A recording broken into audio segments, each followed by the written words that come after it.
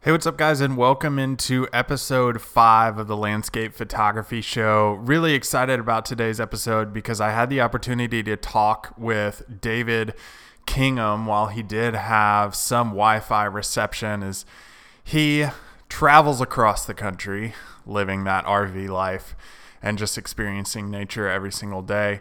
David and I had a meaty discussion on a lot of different topics in landscape photography. And then we also got into one topic that I always find really interesting, and that is like your personality type as a landscape photographer, introverted, extroverted, how that affects you as a landscape photographer, and just getting into some more personal things about landscape photography and always your drive and experience in creating photos. The Landscape Photography Show is a podcast where you can listen to your favorite photographers talk about their journey in photography. It's a place where you can be inspired and also learn how to take better photos. So sit back, relax, and enjoy the show.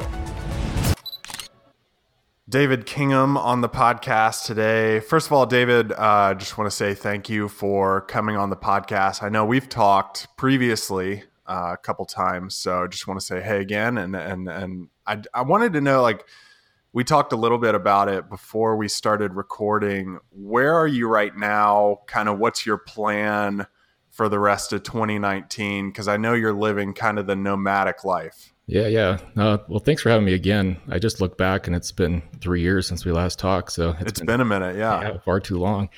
We're in southern Colorado right now, actually staying up on our land near Ridgeway that we bought exactly last year.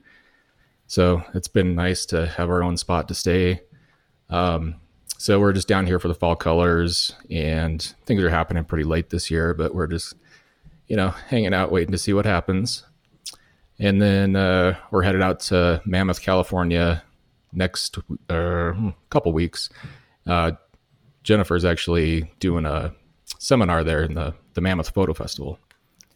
And when you say Jennifer, you're talking about your girlfriend, Jennifer Renwick. Right. Yeah. And we're going to do probably Yosemite and the Eastern Sierra after that for the fall colors. And then we'll be hitting Zion for the fall colors. And then we'll be in Death Valley for the most of the winter. Nice. Now, nomadic lifestyle is a little bit different. I kind of lived it a little while for about 2 years. I lived in a tiny house with my wife and loved it. But I've also stayed in trailers, campers.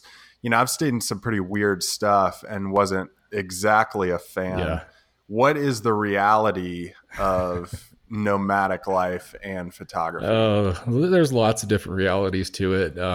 I started out my nomadic journey like 5 years ago, and I started out living in a tent and just a 4Runner, and then I moved up to a van, and then finally moved up to an RV. I guess it's been a few years back. So we just have like a travel trailer, and it's pretty luxurious compared to the way I lived before. But it's still a challenge. It's not as luxurious as everyone thinks it is. There's a lot of trials and tribulations involved with it, but it's overall it's really fun and enjoyable. But it's not for everyone. When Jennifer came on board, did you have to like upgrade some stuff?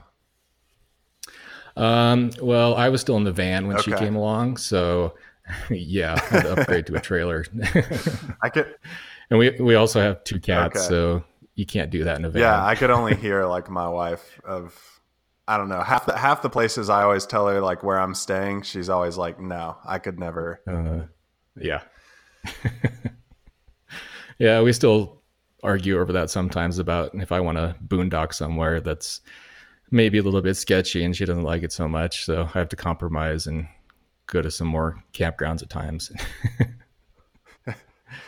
Now, when I looked through your images, and I was actually just looking through them before we jumped on the podcast, and you have a very good style, but I wanted to know, like we've talked about in the past, going out and shooting, and I want to get into that a little bit later. Yeah. But I wanted to start off with, when you start your post-processing and that workflow, what is your goal in mind when you start that process? I don't necessarily have a goal in mind initially. I think it evolves as I'm working on the image, and I just try different things to see what kind of different looks I can get out of an image. Whether it's something really high contrast and dramatic, or if I want to take it to a more high key, soft feel. So it just kind of evolves as I'm going along with it. I don't necessarily know, even when I'm taking the photo. I'm just more focused on the patterns and textures and what the feelings it evoke, things like that when I'm actually taking the photo.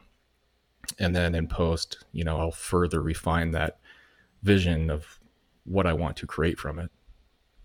When you're talking about evoking feeling in the field, when you're photographing something, how does that impact a photograph? Because a lot of people go into photography with the technical mindset of settings and getting all of that right in the field. But on the flip side, how does the emotional aspect of it come into play?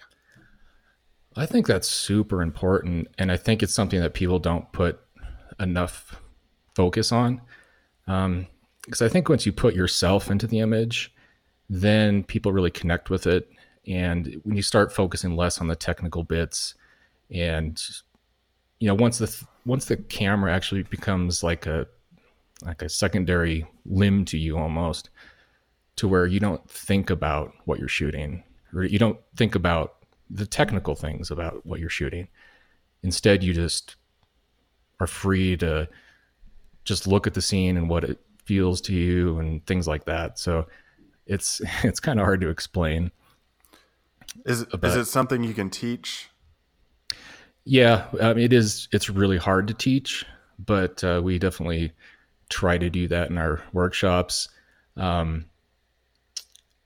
It's really hard to get that across to somebody. So sometimes it takes multiple sessions with someone to really get them to understand that, because sometimes when they first come in, they're so focused on the technical things that they can't think about anything else, and they just get stuck on that, and they can't look at the emotional aspect of it, or even just the composition. But eventually they get over that, and then they start realizing that there's a lot more to it, and then they can start to see things a lot more for themselves. When did that click for you? Good question. I'm not sure if there was one defining moment. I think it's just evolved over the years, and little by little I've chipped away at it and started to find my own vision. And I think that's something people need to really be aware of, is that it doesn't happen overnight. These things take a lot of time to evolve, and it's going back to the old 10,000 hours thing, where you need to practice over and over and over again before you get good at something. And it takes a lot of time. I've been at it for I think about 10 years, and I feel like I'm starting to finally get it. So it doesn't happen overnight. For some few special people it might, but for the vast majority, it's going to take a lot of work and a lot of time. When you say you're first starting to get it, what are the moments when creativity is a challenge, and how do you get beyond those things? I would say creativity is a challenge all the time. Okay. I think there's just times it's a little bit more of a struggle, and really the only way to get through that is just to keep working. You just got to keep shooting all the time. And I think that's where a lot of people struggle, is they take breaks. They might, take a break from photography for a year or 6 months or something. And then you start to forget all the technical things, and you're stuck in that loop of not being able to focus on the creativity. So I think I don't know, it takes a lot of time or you got to spend a lot of time to get through that and just keep working at it. Yeah, I think how you described it is getting stuck in a loop is Yeah. perfect. You get stuck in a cyclical process of trying to break through, create creative issues, and then going back to the drawing board. I would say, even for people who struggle with creativity, is going to a different genre of photography when you're Mm-hmm. struggling with that. Even, black and white, time lapse, different things you can do that will help you think more creatively about like your main type of photography. I mean, is there a main type of photography though? Yeah, I don't think so. Um, One thing I like to relate it to is music Mm, because I play guitar myself, and I'm okay at it. I've been playing since probably about 20 years, and it's something that I enjoy doing, but I never enjoyed it enough to take it to the next level and hmm. actually spend the vast amount of time that's needed to get really, really good at it. I'm just okay at it. I don't understand the theory of it. I can't be creative with it myself. I'm just stuck at that point where I do cover songs. Hmm. And that's really all I can do on guitar because I haven't passed that point of technical proficiency where I can just have, you know, pure fun with it and just start creating my own stuff because I just haven't passed that point yet. And same thing applies to photography. If you're not doing that and spending that amount of time, you'll never get past that point to where you can just have that pure fun and joy and creativity with it. Your go-to cover song on the guitar is what? Oh geez. I don't think I have a go-to one. I just I have an app with all my chords and stuff, and I just pick something at random. You got to have one that's above the others though. Gosh, I don't know. I actually haven't played for probably close to a year, so I'm not good at that right now. Okay. I was going to ask you to shred something for me, but not going to happen, I guess. No, definitely not. Well, in photography, like one of the biggest community platforms, if you want to call it that, that I see is the Nature Photographers Network, which you helped Mhm. design, correct? Well, not necessarily. It started back in 2000, so it's been Okay. around for a long time, and it's been in a hit its peak around I think it was like 2007 or 9 or something like that, and it went in a slow decline as photography came Mm-hmm. or sorry, as social media came along, and um, it just didn't get updated with the technology, so it just started fading away. And then for the last few years, I've been thinking I wanted to bring something back like NPN because it was an amazing resource. I absolutely loved it when it was in its prime. So I started thinking about the idea over the years, and last year I'm like, you know what, I'm just going to do this because I was waiting for someone else to do it, and it just wasn't happening. So I'm like, okay, I'm just going to do it myself. And so I started thinking about how I'm going to achieve this. And I started thinking about ways I could create my own site that would essentially compete with it. And then I finally decided I'm just going to reach out to Jim, who's the owner, and see if he wants to sell it. And sure enough, it was just the right time.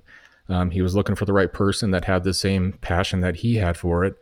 And he was ready to do it. So last year, I bought it and I totally revamped it, scrapped the old site entirely. It's still available, but I started from scratch to get everything up to current technology and just built a whole new platform that's designed from the ground up. And it's been a huge success. We've been operating it for, we actually just had our 1 year anniversary a couple weeks ago. Congrats. Thanks. Yeah, it's been a lot of fun, a lot of work. It's it's been a labor of love for sure. If I wasn't so passionate about it, I wouldn't be keeping this up because it's definitely not worth it monetarily for me. If, yeah, I mean, so many things in business are kind of like that. Yeah. If somebody's visiting the site for the first time, not only what are they going to find, but also what are they going to be able to use that's going to help them in their own photography? So the site's really dedicated. Well, it's the Nature Photographers Network, so it's dedicated to nature photography in all forms, whether it's landscape or macro, avian, wildlife. But it's really dedicated to creative photography. So it's not a place where you'll find a lot of iconic shots, because it's really focused on finding your own creative vision.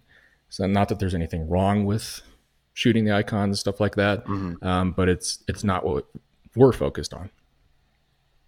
So there's the biggest part of it that everyone loves is that there's a discussion forum where we have image critiques, and that's really the core of NPN and what it's been about all these years, is that we have a place where people can go to post their photos to get really, it's brutally honest critiques, but it's done in a very kind way to where you don't feel like your photos are complete crap. You feel like, oh, okay, I have things I can improve on, and these people gave me some really specific things that I can work on. And it's just a really powerful place to extend your creative vision and figure out ways that you can move forward.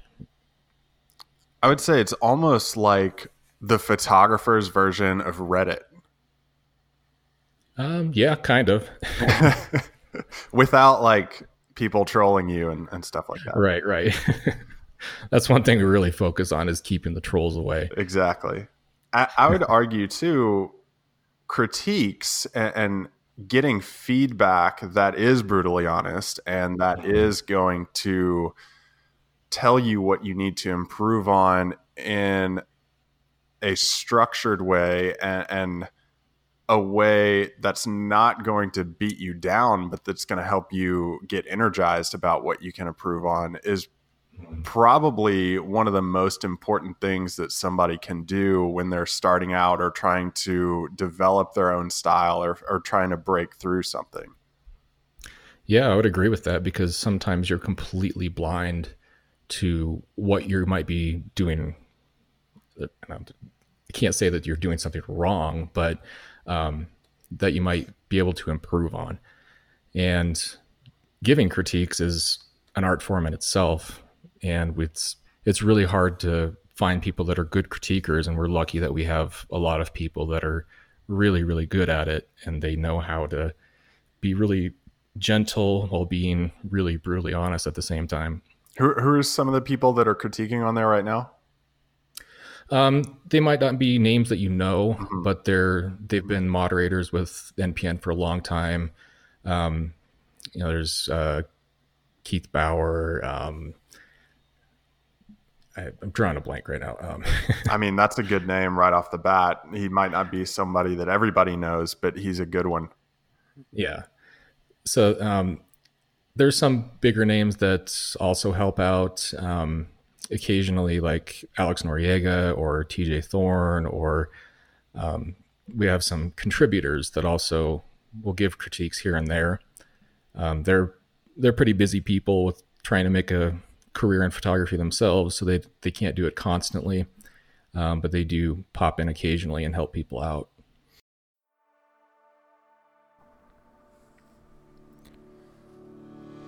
Hey guys, real quick, I want to talk about today's sponsor for this podcast. That's visualwilderness.com. You can go to visualwilderness.com and get any of my courses on landscape photography post-processing for a limited time of 33% off. You can use the code David33 during checkout. You can also get memberships to that site because there's tons of photographers who contribute, who make these video courses to help you be a better photographer.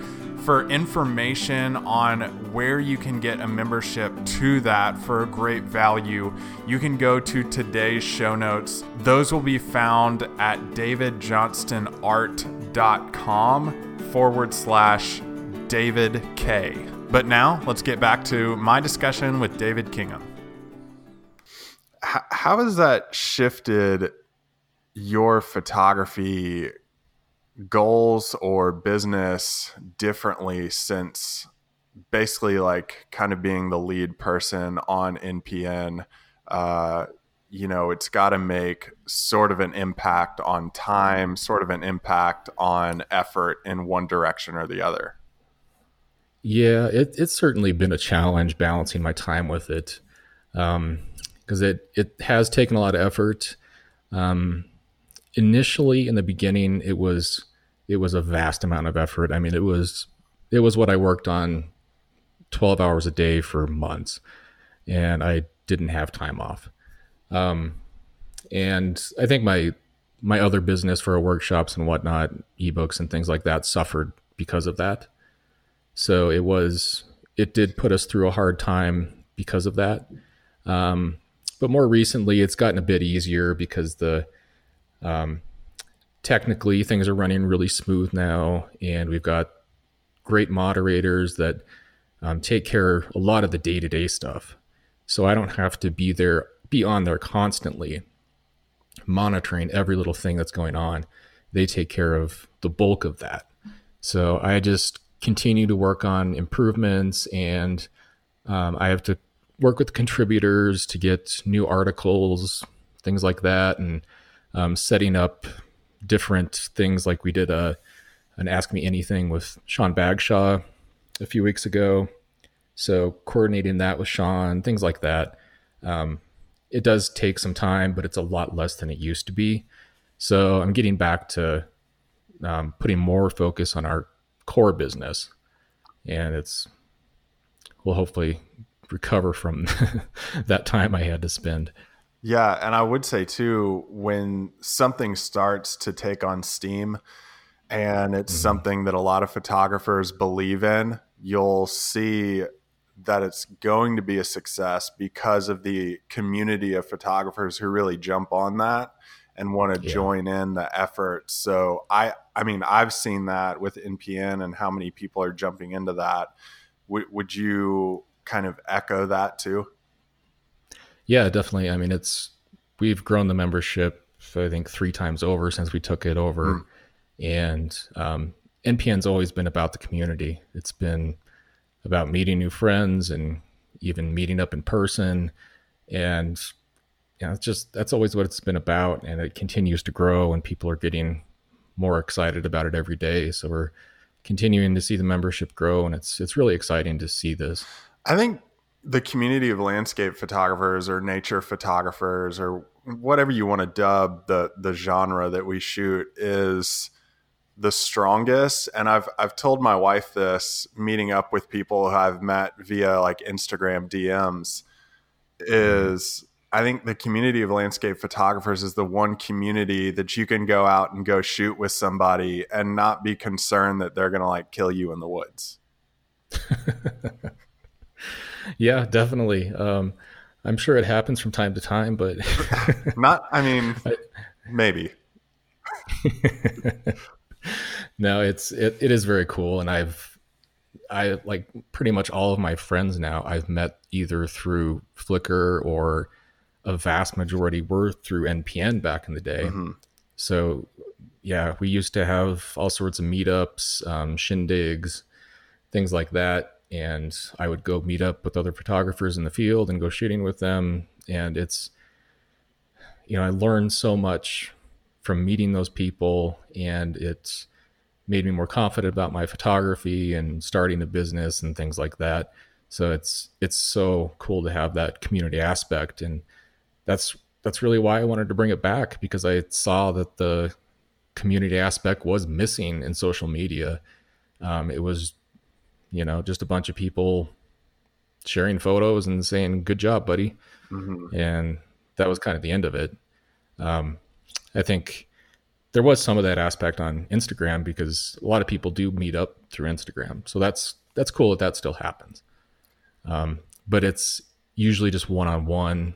It's not like a group thing where you get to meet a bunch of people and hang out all the time. On your About Me page, it says David started his full-time travels in 2014 to travel the country, spend time in the places he loves, and to find purpose in the world. Throughout your time since 2014, when you started full-time traveling and I'm assuming full-time shooting in the same year, what purpose have you found, and what are some of the ways that it's led you there? Man, that's a deep question. So deep. I don't know. I think I haven't really given that a whole lot of thought. Is the actual purpose? I mean, everyone. That's the existential question, right? What is your purpose on this world? It's got to be deeper than taking pretty pictures and just traveling around. Yeah, that part of it, it's like that's just fun for me, but I don't think that provides any much value to anyone. I think, sharing my photos with others, I think it provides some emotional outlets. I know people have told me they've been inspired by my photos. I don't see that myself, but I think if it helps someone get through a hard time because they find beauty in that, or they find some sort of emotional connection with it, I mean, that's awesome. And when people tell me that, it's hard to believe, but it's really a great feeling to know that I've achieved that I can actually, portray some emotion through my photos and they can interpret it in their own way. And then beyond that, with within PN is bringing the community together. I think that's been really great and just really fulfilling to, feel like I'm bringing this group together and, helping other people find some purpose in their photography and helping them, find their creative vision. So I guess that's the best I can explain it without giving it more thought. When you started in 2014, was your vision for how this was going to go different than what it is right now? I don't think I had a particular vision at that time. I was just trying to figure things out. I was pretty lost at that moment in time, and I really didn't know where I was going. I searched through a lot of avenues and eventually just kind of found things on my own. I think nature really helps you find that path. Just when you spend some time alone out in nature and really absorb yourself in it, I think it just kind of naturally comes to you, as long as you are really focused on that and not not so much the outside world. It's a hard thing to explain, but yeah, we've talked about emotional connection to your work, to your images. We've talked about purpose.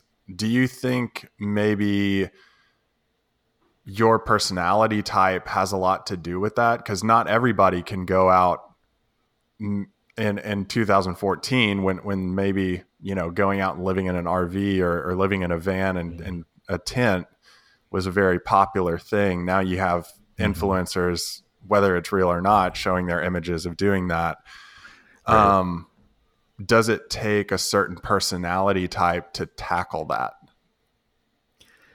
Yeah, I think so. I mean, it depends how you do it, of course. A lot of people, they don't do it as much as like a solo quest. There's a lot of community now in the RV community that have a lot of meetups and convergences and things like this, so they don't have to feel alone. But the way I did it, I went out with intention to be pretty much alone most of the time. And I don't know, I think, yeah, just part of my personality is I'm very much an introvert, and that's how I recharge my batteries, is just being alone and sitting quiet, and especially being alone in nature. So, yeah, it's it definitely wasn't the cool thing to do back then. It was just starting to pick up. Things have changed a lot since then, and now it's just the cool thing to do. Um, but hopefully those people are finding themselves too through their journeys. But I think a lot of people take a different path to where they're not going out on their own, and they're just it's just kind of traveling for the fun of it, and hanging out with friends all the time. So I don't know, it's just different journeys. I think introverts actually become better photographers than extroverts, and I would love to see any article written on it. But to me, it seems like, and I'm the same way, I could spend a week in a tiny office, and not speak to another person, or spend a week out in nature and not speak to another person and be just happy. Yeah. But to me, it seems like personality types have a huge impact, whether that's introverted, extroverted, because introverts seem to have more of the ability to spend that time in a quiet place and observe everything going on around them. Yeah. I mean, the vast majority of the really good landscape photographers that I know are very, very introverted. Some of them, they may not seem that way on the surface because they have to put themselves out there, doing conferences and podcasts and things. But when you get to know them, you realize, oh, they're very introverted, and they very much want to be alone most of the time. So yeah, there's very few extroverted photographers that I know. And it's almost a paradox from what we were just talking about, because we're introverted, but at the same time, the community of landscape photographers is so strong. Right. It's kind of this weird element. Yeah. I think there needs to be a community for everything you do. You can't do everything in a silo. I think having that group of people, it's always been integral to human existence. So yeah, just creating these little pockets of things that we share in common, and then, making these groups that can share those things together is very important. So yeah, I don't. Now, I wanted to ask you this question, because you and Jennifer both do a lot of workshops. In the recent years, have you seen any changes in workshops, being sign-up rates, locations, needs from people, or wants from people who are signing up for workshops?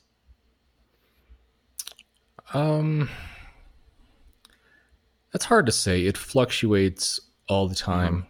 I mean, there are a vast number of people leading workshops now, so it's incredibly, I don't want to say competitive, but it is. You really have to find your niche of, rather than, it's not the same as it used to be, where you could just, say you're leading a workshop and take people out to places and teach them a few things. You really need to find a specific niche for things that people want to learn from you. Locations are important, but it really depends on what you focus on. We're starting to focus more on helping people find their vision, and focusing on small things or small scenes, things like that, which are a lot less location dependent. So yeah, it's hard. I think signups in general have been slow in the past couple of years. It's really hard to say what's causing that. It could be people waiting to see what happens with the economy.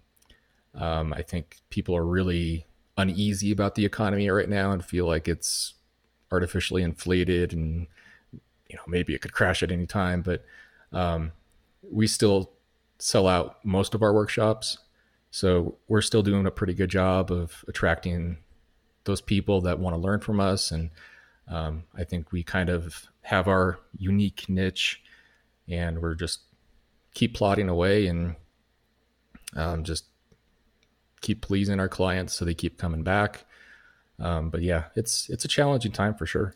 It's different to photograph and focus more on the small scenes in a workshop setting.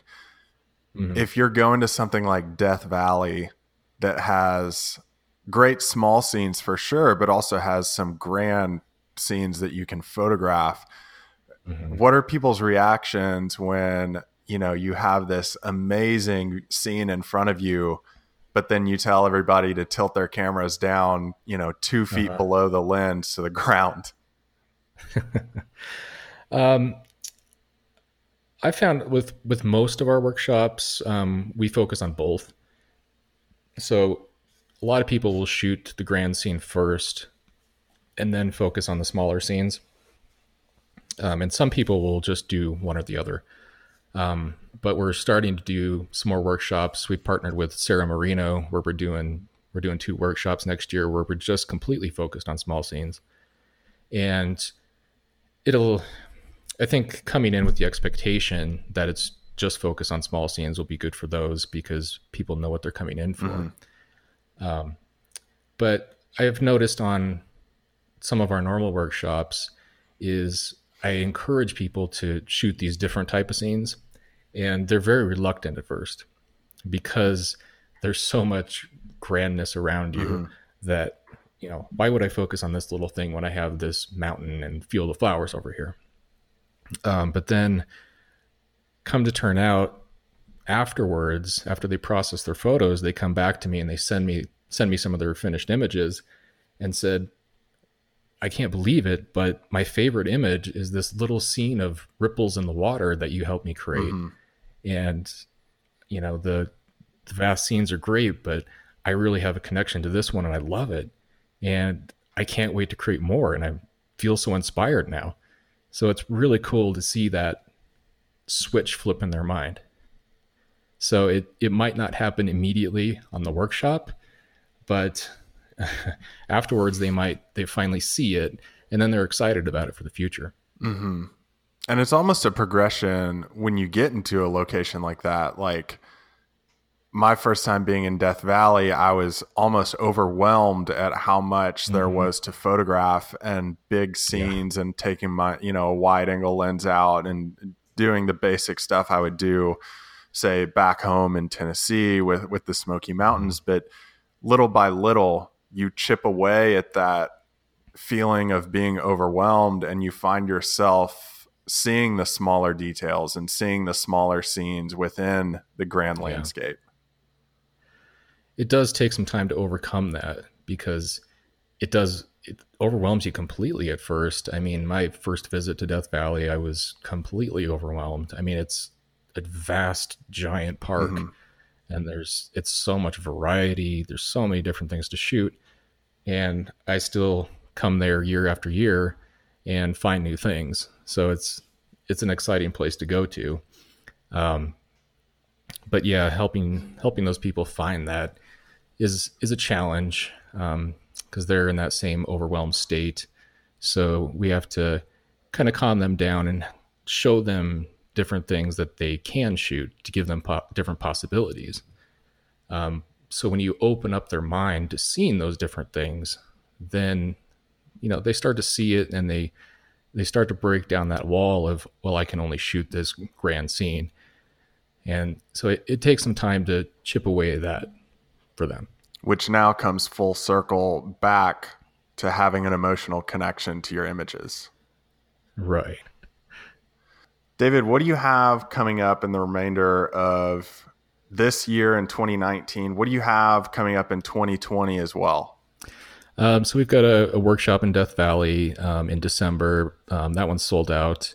But after that, we have one in January that's actually in Death Valley, but we do a backcountry one where we take people in Jeeps to really far out places in the park that are just incredibly beautiful that most people will never get to see because they're not comfortable going to those places that are hours from civilization themselves. So we're really excited about that one. It's a lot of fun, and we really get to focus on creativity on that one. And we've got a couple more in Death Valley until February, and then we've got one more in Anza Borrego in Southern California. That's in March. So those are the things that are coming up that actually have some open spots to them. Well, David, thank you so much for coming on the podcast. Really enjoyed it. Sure. Yeah, it's good to be back, man.